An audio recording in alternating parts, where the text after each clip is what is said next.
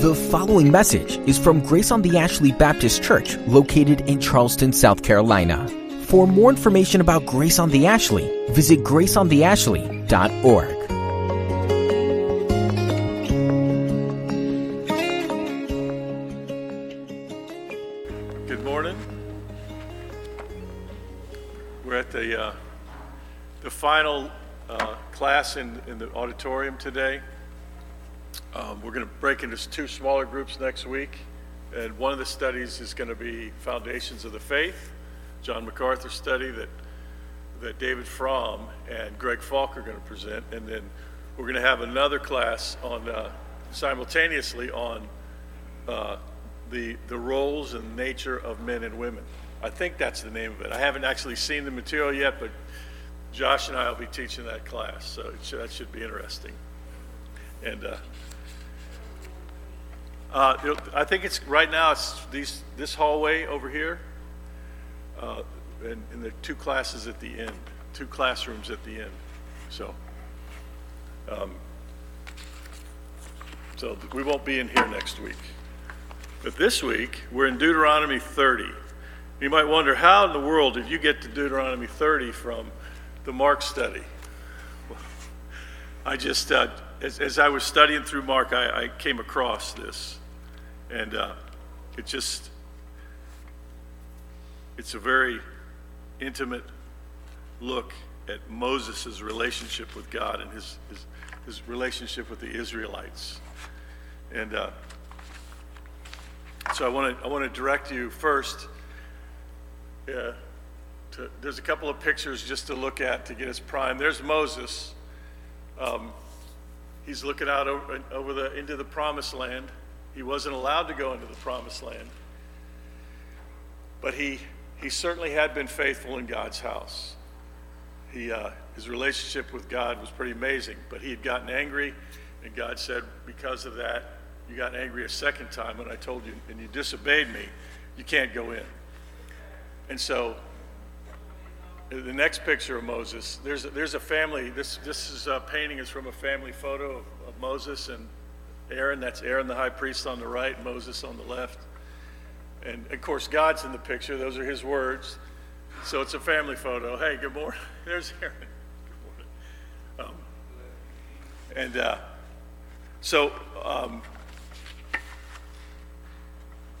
Is anybody, before we get started in earnest here, that's just a little preview here. We're gonna look at the relationship between God and Moses and the Israelites, and how that's a discipling type of a relationship. All of it's discipleship. It's all learning God's word and growing in God's word. But does anybody have any prayer requests? I know Virginia's going to be out. Her daughter-in-law is having another grandchild, and she's going to be away for a couple weeks. Those babies don't come on schedules, so please remember to pray for her and her family. Aaron's here. He's recovering, and good to see him. This is his first foray out after he broke his leg, his right leg.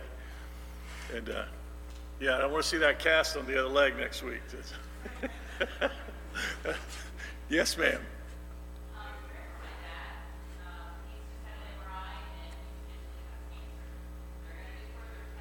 Okay. Tina's dad, and for his salvation, and that these things will work out for his good. Yes. You guys need some. Yeah. Miss Aldi? Yeah, Michael. Baby girl? Very nice. Yeah, praise the Lord. Praise the Lord. You know, there's what a life this is. You know, there's a lot to rejoice in. There's also a lot to grieve over. But thankfully, the Lord is in charge of it all, and whatever comes our way, we can be content, and we're thankful for that. So, any other prayer requests? Within the last month, died from COVID. Okay, let me pray for us, y'all, and our families. Lord, thank you for today, and thank you for that your word reigns sovereign There's no one above you, Lord. You've kept your promises through the ages to today.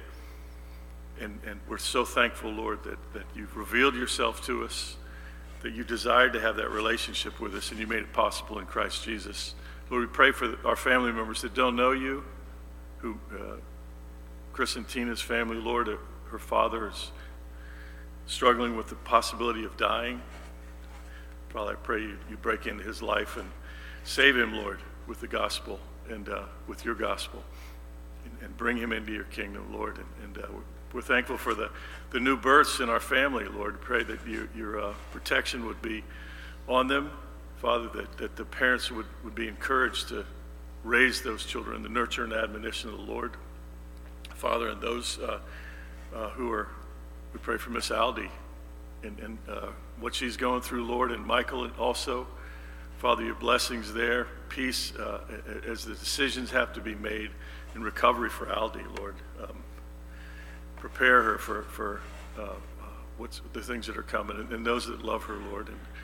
And for Virginia's family, Lord, we just thank you for the blessing of their family, the birth, but also there's those who pass away, Lord. We have to say goodbye to our loved ones in this life, and it's just a reminder, Lord, of your loving kindness. You never leave us or forsake us. You're always going to be with us. You promised it, Lord.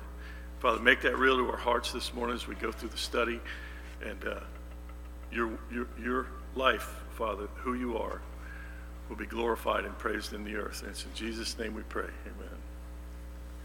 So we're looking at Deuteronomy 30, but there's always the setup.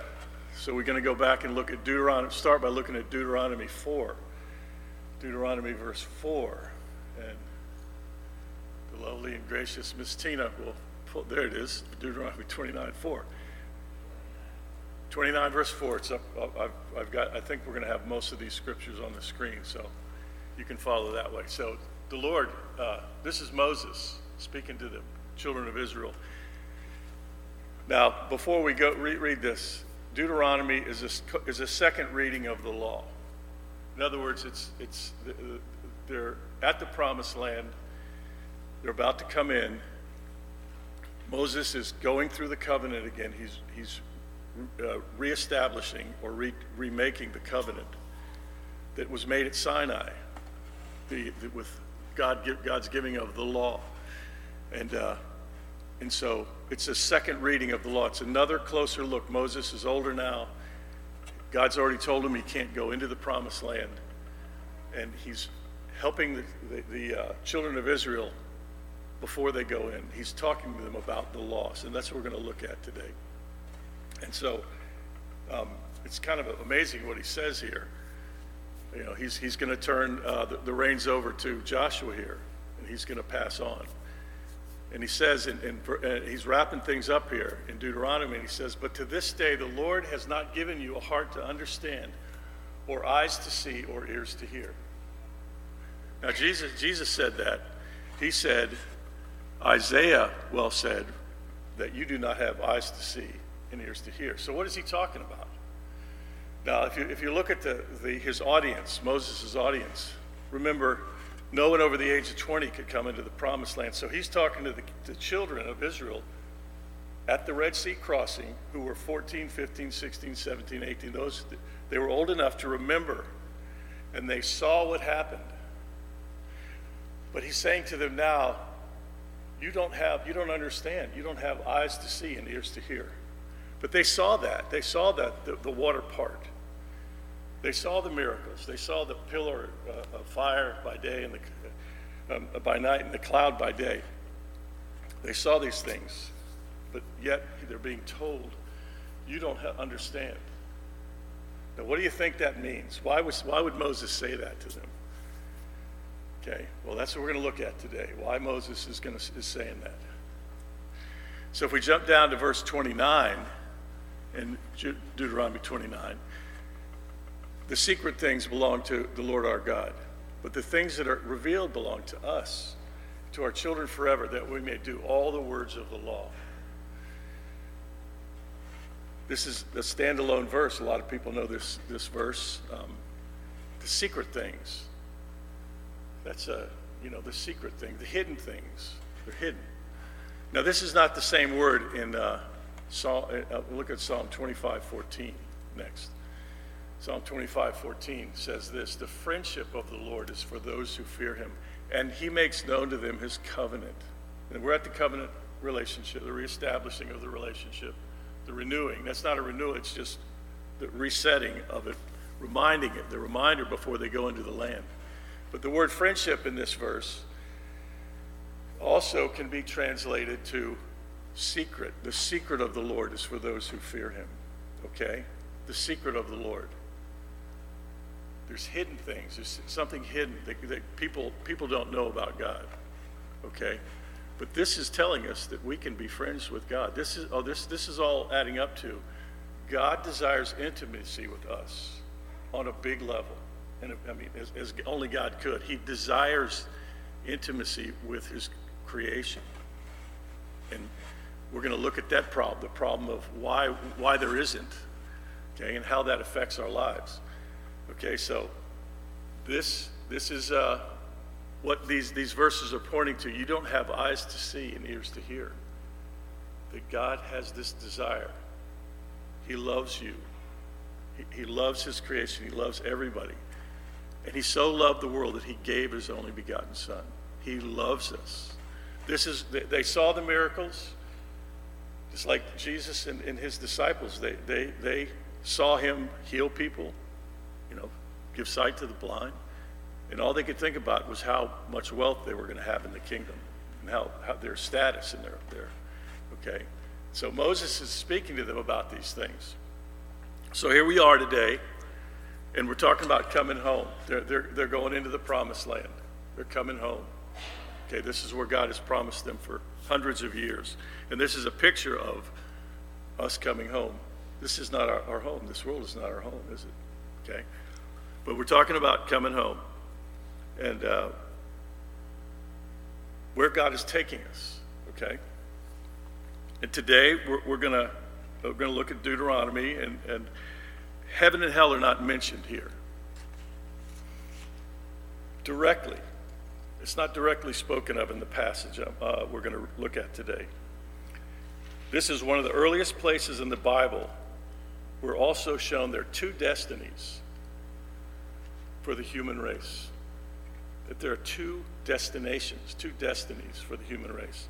One is blessing and bliss. The other is cursing and destruction. Okay. And even though heaven or hell is not mentioned, this is the first place in the Bible that it becomes clear that something like that must be out there. Let me read to you Deuteronomy 30, okay?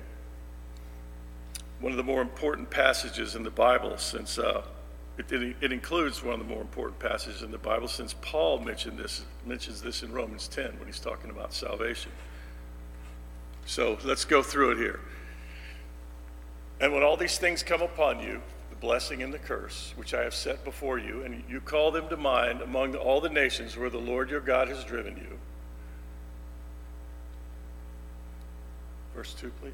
There you go. Oh, verse 6. Oh, I'm going to have to read this right out of Scripture. I thought I put that in. Yeah, okay. And returns to the Lord your God, you and your children, and obey his voice in all that I command you today, with all your heart and with all your soul. Then the Lord your God will restore your fortunes and have mercy on you, and he will gather you again from all the peoples where the Lord your God has scattered you. If your outcasts are in the uttermost parts of heaven, from there the Lord your God will gather you, and from there he will take you, and the Lord your God will bring you into the land that your fathers possessed, that you may possess it. And he will make you more prosperous and numerous than your fathers.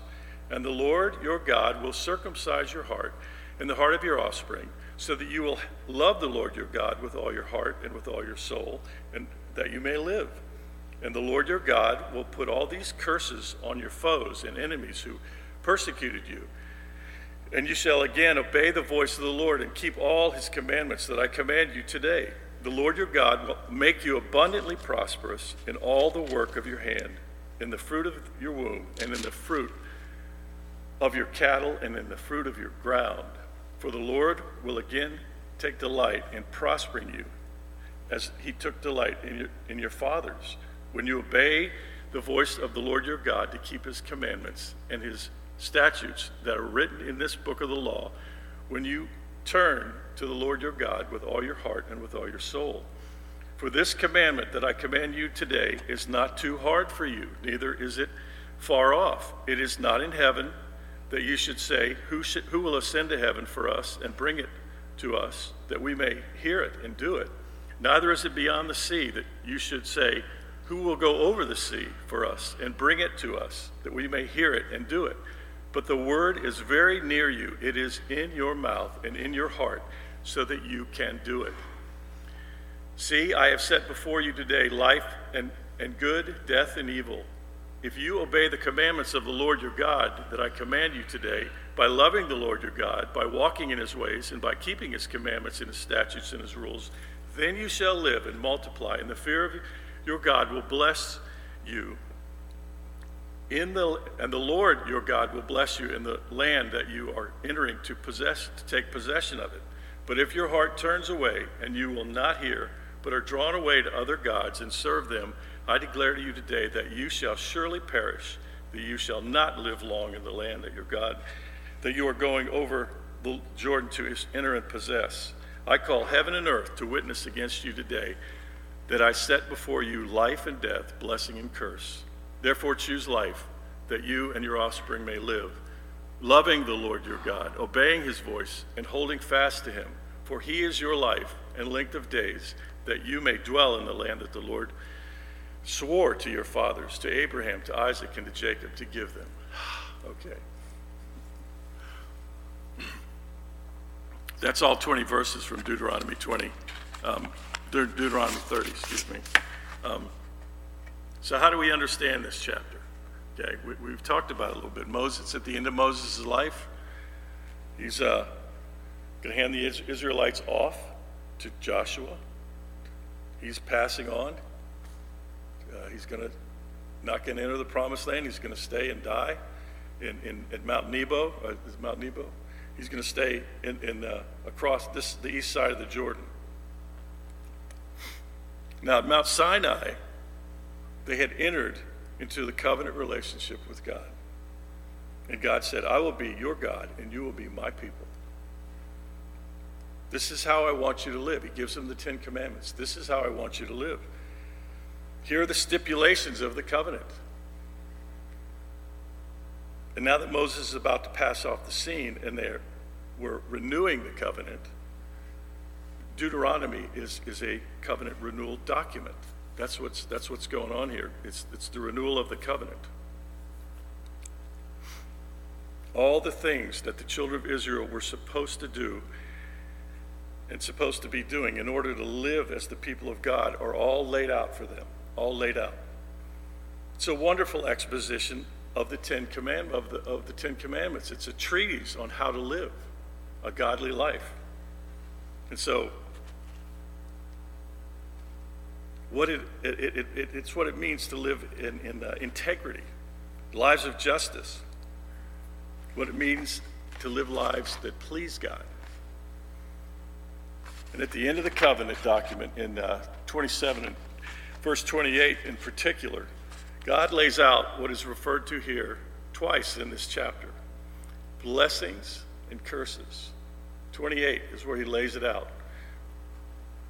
If you obey the covenant, if you're faithful to what I say to you, and you do it, I will bless you in all these ways. I'll do these things for you if you obey me. The beginning of chapter 28 is filled with ways in which we could bless God by obeying him. But then you get to the last 3/4 of chapter 28. There's about 40 verses. And all these terrible things will come upon you, the Lord says, if you disobey me. These curses will come upon you.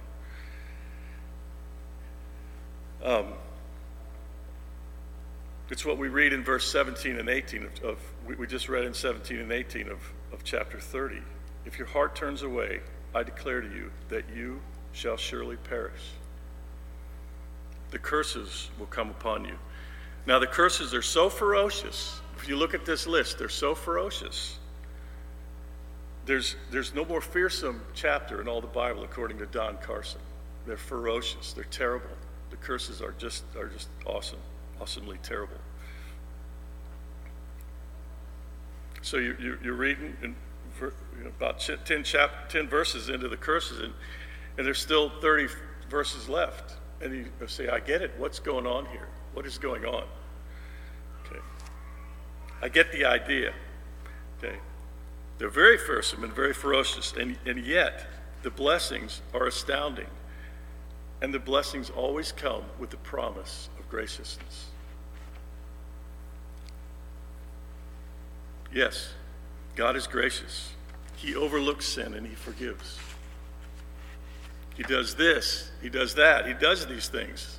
These blessings are so gracious and seemingly so unconditional, and the curses are so ferocious and so obviously conditional. If you do this, you'll be destroyed. That there are a lot of scholars, there are a lot of people that can't believe that Deuteronomy was written by one person. Okay, one of the classic Old Testament professors, F.M. Cross, after reading Deuteronomy, said this: there's no way one person could have possibly written this. He believed the book of Deuteronomy was originally written at the time of King Josiah, when there was a lot of prosperity and a lot of hope in Israel. But then, after the exile, after the catastrophe of the Babylonian exile, everybody looked at that and said, well, that's way too optimistic, what was written in Deuteronomy. So they wrote a second part of it that talked about the curses. Okay? And Professor Cross believes that after these things, they look back and they said these things, and they said somebody slapped it together. Okay? Somebody edited it, and it's just, there's no way, okay, that all the curses and all the blessings could come. One person could be that way. Who could be that ferocious and that loving at the same time? Okay? Who could nobody could write anything that would hold together this notion that one person could do that. There couldn't be a single coherent understanding of a God who could be like this. Both loving and holy, and yet that deadly and gracious. People couldn't see it. But the main point is this.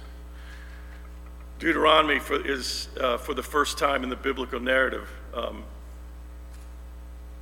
as you read right through, makes it extremely clear that there's a tension. This creates a tension. And we're the ones that brought it about. Humans brought it about. We have a holy God. We have a God of justice. We have a God that must punish sin, who cannot clear the guilty. And he says that to Moses in Exodus 34. I can't let any sin go unpunished. But at the same time, he's a God of endless love and endless faithfulness and endless forgiveness. And he desires a relationship with us.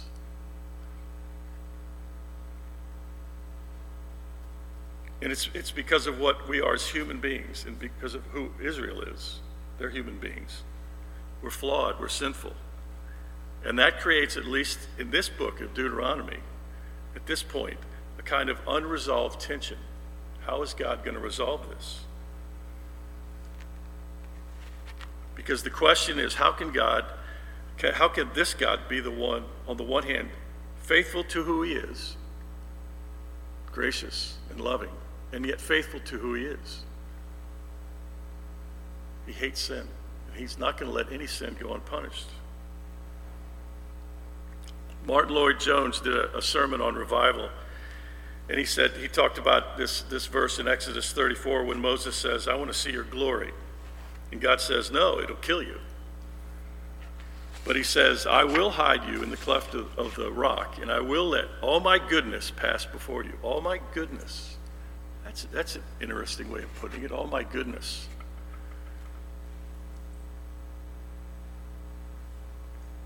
And then a few verses later, God comes down. Moses is shielded. And it says, his goodness passed before Moses, and he declared his name, saying, I am the Lord, I'm very compassionate.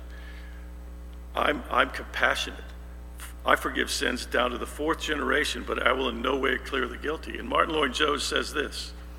This is what's interesting about this. When God says, I'm going to show you all my goodness, he first says, I am forgiving, and I must punish every sin. And it seems like a contradiction. But the way the doctor put it is this. Why is it that God must punish every sin? It's because he's so good. He's so good. No good judge will let someone off who was proven to have committed a crime. The reason why God must punish every sin is because he is so good. And on the other hand, why is it that God wants to forgive? Why is it that God wants to love us? He doesn't ever want to let go of us. It's because he's so good. You say, how in the world could there be a God who is that comprehensively good? How could this God be? He'll have to fudge somewhere along the way.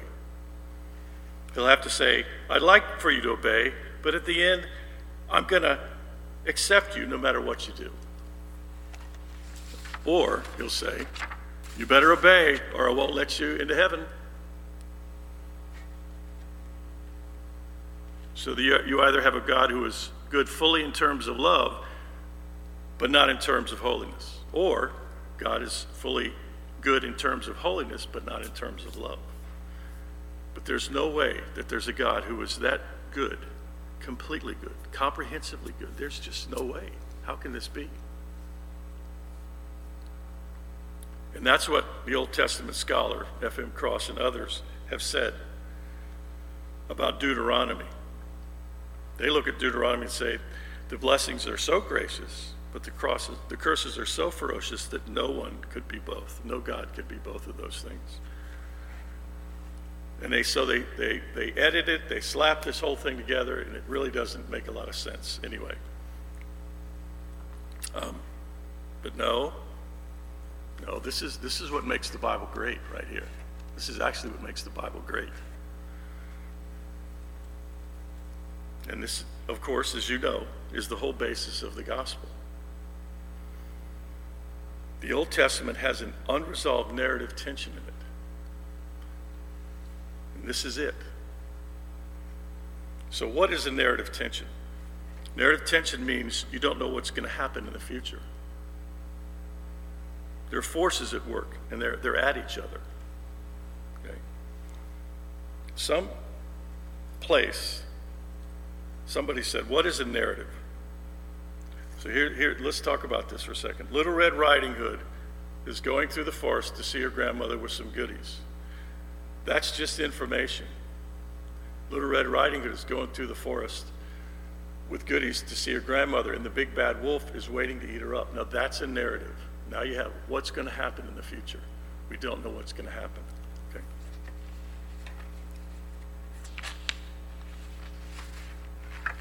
So this is the narrative tension that drives the narrative of the Bible all the way up to the cross. What we're looking at here in Deuteronomy. It also drives the book of Deuteronomy. But you say, I guess it doesn't get resolved in Deuteronomy, does it? Well, yes and no. It's a wonderful thing about the Bible. It's just beautiful about the Bible. All through the Bible, there's a foreshadowing of how this is going to get resolved. And it's here. It's included in Deuteronomy chapter 30. We're going to look at that. So let's look at three things Deuteronomy 30 says about the future, because Moses is talking about the future. He's not going to be there for this, but he's telling the Israelites about their future. There's three things. The first is, in the future, you'll fail to live as you ought. Secondly, God will fix our hearts. And thirdly, and the message of the gospel will go out. Okay, so let's look at the first one. First of all, we will all fail. This is one of the most important things about this chapter. So let's look at verse 1. And notice he says at the second half of that chapter, you call to mind among the nations where the Lord your God has driven you. Moses is saying, they're going to end up being removed from the land. The ultimate curse that's listed in chapter 28 in the section on curses is you'll be taken out of the land. They'll fail in every way possible, and they'll be taken out of the land. And Moses is saying, you'll remember this. You'll remember I said this when you're in the land. He's telling them they're going to fail. Okay? And we should stop here and take note, okay? Again, Deuteronomy is a wonderful ethical treatise. It's a vision of how to live lives of integrity and lives of justice. Okay? Life at its highest level. And it's a wonderful thing. If you read through Deuteronomy, it tells this is how you live a safe life, a good life, caring about God, caring about your fellow men. Okay? So Moses is preaching to them, and it's the first place in the Bible, really, people consider this a sermon series by Moses. Okay? And you know, the world loves motivational speakers, doesn't it? You could almost see this as a motivational speech. And so, you know how they end the motivational speeches, right? Oh, you can do this. Go. You've got this. You can do this. Yes? But that's not what Moses says, is it? He says, you're going to fail. You will not do what I've asked you to do, what God has asked you to do. You won't be able to do it. You can't do it. I'm wasting my breath. That's basically what he's saying. You're going to fail.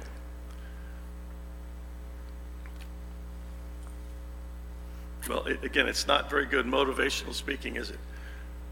But it is good gospel preaching. It's not all there is to gospel preaching, praise God. But unless you're willing to say this, you are not able to do gospel preaching. So what's he saying? He's looking at the Israelites, but beyond that, he's looking at the human race. He's looking at us, at everyone. And he's saying, you know what to do, and you won't do it. You know what you ought to do. This isn't rocket science. If there is a God, you owe him this and you owe him that. He's been good to you. Love your neighbors as yourself. Love God with all your heart, soul, mind, and strength. You know it's not crazy. But you know what you should do, and you're not going to do it. So secular philosophers know about this also. They ask the question, why can't we be good? Social theorists and others have been writing books about how we should live. There's a big industry, right, about that? Everybody's working like crazy to tell human beings how they should live, but they're forgetting one thing. Everybody basically knows how to live, but they won't do it. They can't do it. Nobody has the strength to do it. It's the biggest mystery of the human race, and it's the biggest problem the human race has. So why do we proliferate all these books telling people how they ought to live? They know how they ought to live. They just won't do it. They can't do it. It's impossible. Our problem is we can't solve the fact that human beings know this. They know how they should act. They know how they should live. And they can't, and they won't. And we haven't figured it out yet. There's a case study about a young man who was very angry at his mother. And he didn't realize how angry he was at his mother. But it was distorting his life. And through counseling, he came to see how his life was dominated by his anger at his mother.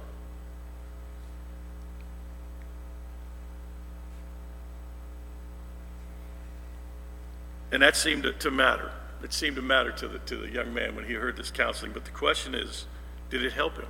Did it really help him? How do you help him forgive his mother? If his life is so distorted by his resentment towards his mother, how do you help him forgive his mother? The counselor's first response to that was, there isn't anything I can do. Hopefully now, he will understand his anger and not be as driven by it. But if you guys are looking for a changed heart, you're looking in the wrong department. Because psychologists, they can't help you do what you ought. They can show you what you ought to do, but they can't help you do what you ought to do. Francis Schaeffer used to talk about it, an illustration when he was preaching to unbelievers who didn't like judgment. He had this illustration he used. Maybe you've heard it. Romans 2 says that Gentiles, the pagans who don't know the law of God, they don't know the Bible, but they still live and have in their conscience a certain knowledge of how they should live. And God holds them responsible for what their conscience tells them. Schaeffer says, imagine if you have an invisible recorder tied around your neck. And whatever you said to somebody else, when you said to them, you ought, it recorded what you said about how others should live. When you tell others how to live, it recorded your moral standards that you impose on other people. And Schaeffer says, what God can do on Judgment Day is this. He'll stand in front of people and he'll say, this is Francis Schaeffer now, speaking for God. He says, you never heard about Jesus or read the Bible? Hey, I'm a fair-minded God. Let me show you what I'm going to judge you on. And he plays the recorder that's around their neck. And Schaeffer says there's not one person on earth who will be able to pass that test. Nobody can live like they tell others to live. We don't have the strength to do it. People don't need more books telling them how to live. They need the power to do what they don't have the power to do right now. So the first thing Moses tells them is you're going to fail. And the gospel preachers have to constantly bring people back to this and tell them what they know in their heart, but they won't admit it and they won't do it. Pretty striking, isn't it? You know what to do and you won't do it. You ever know anybody like that? That's under this height or it's incredible, isn't it? It's very striking. Okay. You'll never be able to pull yourself together. Okay, that's the first future that Moses looks at. In the second future, however, God has a plan to fix hearts. And I see this is the center of all the verses. This is the center of chapter 30. In verses 2, 3, 4, and 5, Moses is basically predicting that they will be put into exile and God will bring them back. But when we get to verse 6, he says, the Lord your God will circumcise your heart and the heart of your offspring so that you will love the Lord your God with all your heart, soul, mind, and strength. Moses is bringing something out here that the Old Testament outlines and the New Testament gets very specific about. Jeremiah and Ezekiel call it the new covenant with new hearts. Paul in Romans 2:29, and I'm going to have that on the screen. I don't have that on the paper. Romans, there it is. But a Jew is one inwardly, and circumcision is a matter of the heart, by the Spirit, not by the letter. His praise is not from man, but from God. And in Philippians 3:3, Paul says this, for we are the circumcision who worship by the Spirit of God and glory in Christ Jesus and put no confidence in the flesh. It says we are the true circumcision. Those who have been circumcised in the heart are the true circumcision of God. This is the gospel, and it's talking beyond anything that actually happens in the lives of the Israelites at this time.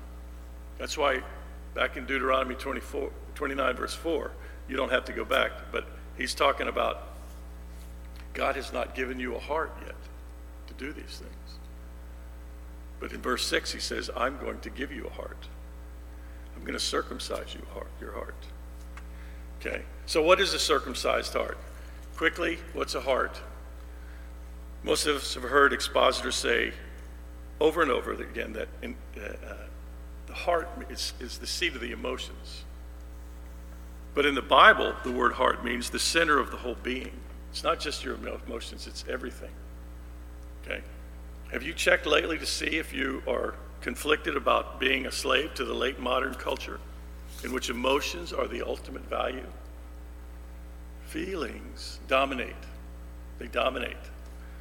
So that when you read what the Bible says about the heart, you don't let modern understandings of what the heart means creep in and affect how you read the text. So don't read it emotionally. In other words, the way the modern culture tells you. Proverbs 3 says, trust in the Lord with all your heart. That's what hearts do. They put their trust in something. You are going to put your trust in something. You and I are going to put our trust in something. Hearts face things. Okay? Jesus says where your treasure is, there your heart is also. Your heart is the place where you decide what you're going to treasure, what your supreme good is, what your ultimate hope is, what you're going to face all day. Now, our religion is what you do with Scripture. Okay? It's the thing that the heart most cherishes, most adores, most trusts in, most hopes in. The thing you look to most for your salvation is what your mind automatically goes to when you have nothing else to think about. That's not easy to do today because of social media and cell phones. But solitude.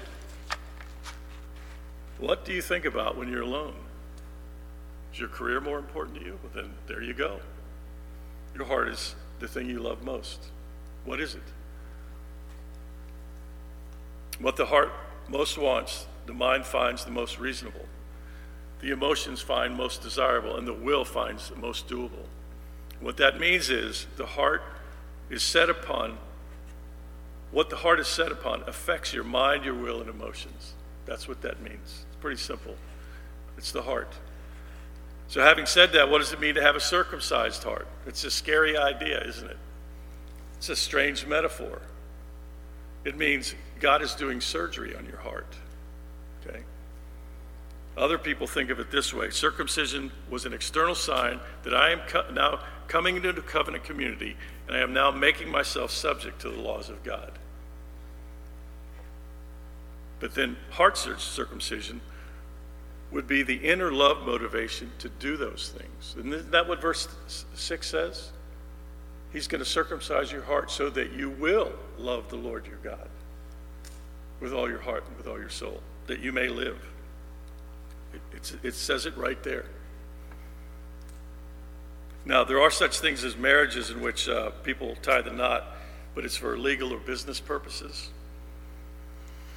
or political reasons.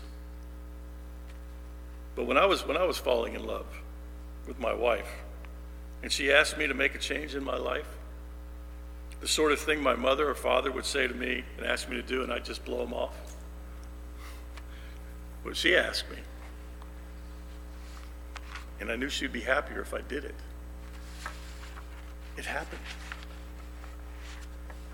You could almost say her wish was my command.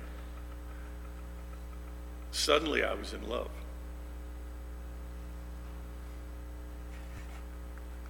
And I didn't think of it as obeying her will, but in a sense I was. She wasn't demanding, but out of love I was changing.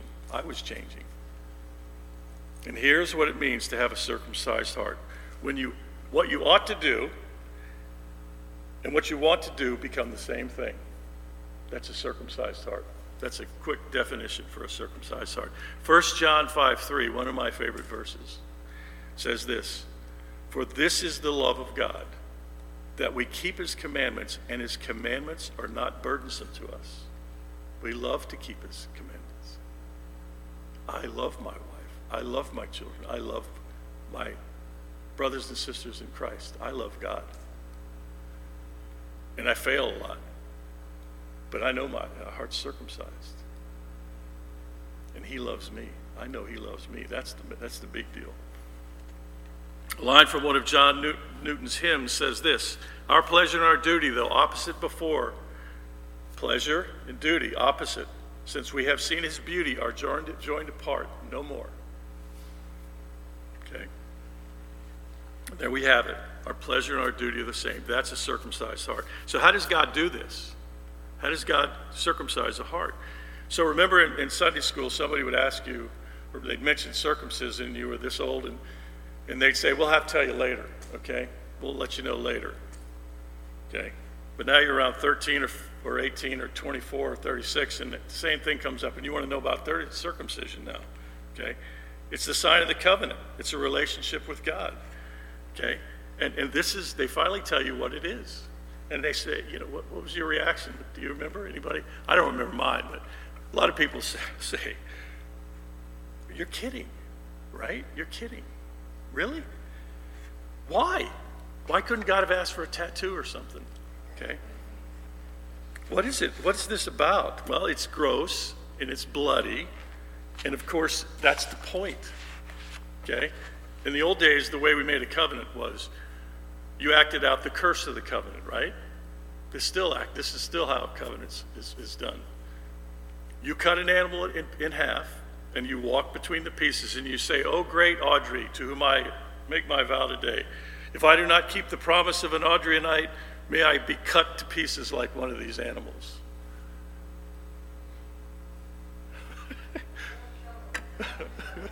I'm not propagating that. I'm just taking advantage. That was a joke. Okay. But, whoever the pagan god, well, even the pagans would do this, okay? You see what this means? Circumcision is gory. It's gross. It's bloody. It's intimate. It's creepy. Okay? Why not some other part of the body? It's a way to show you and me the penalty of sin. It's the penalty of sin. Sin is so dire, it's so intimate, and sin is so gross. And the Bible keeps bringing this up, and it's in Colossians 2:11. Colossians 2:11. In him also you were circumcised with a circumcision made without hands, by putting off the body of the flesh, by the circumcision of Christ. It's talking about the cross. It doesn't just say when you become a Christian you get a new heart. It says you get a circumcised heart. It says you get a heart circumcised because of Christ. It's heart's Christ who's been circumcised that we get. Okay? What's the circumcision of Christ? Most theologians would point to this, that on the cross, Jesus Christ was experiencing the penalty, the curse of the covenant, and was cut off for us. If you ever wrong somebody, what happens? You get cut off. It's always the penalty. You get cut off. But God says, if you disobey me, the penalty is to be cut off from me, to be cut off from life, from everything good. And on the cross, Jesus Christ was, you might say, getting the cosmic experience that we deserve. He was receiving the penalty for our sin. Another way to put this is in the Garden of Eden. Out goes Adam and Eve because of their sin. And who's put at the door?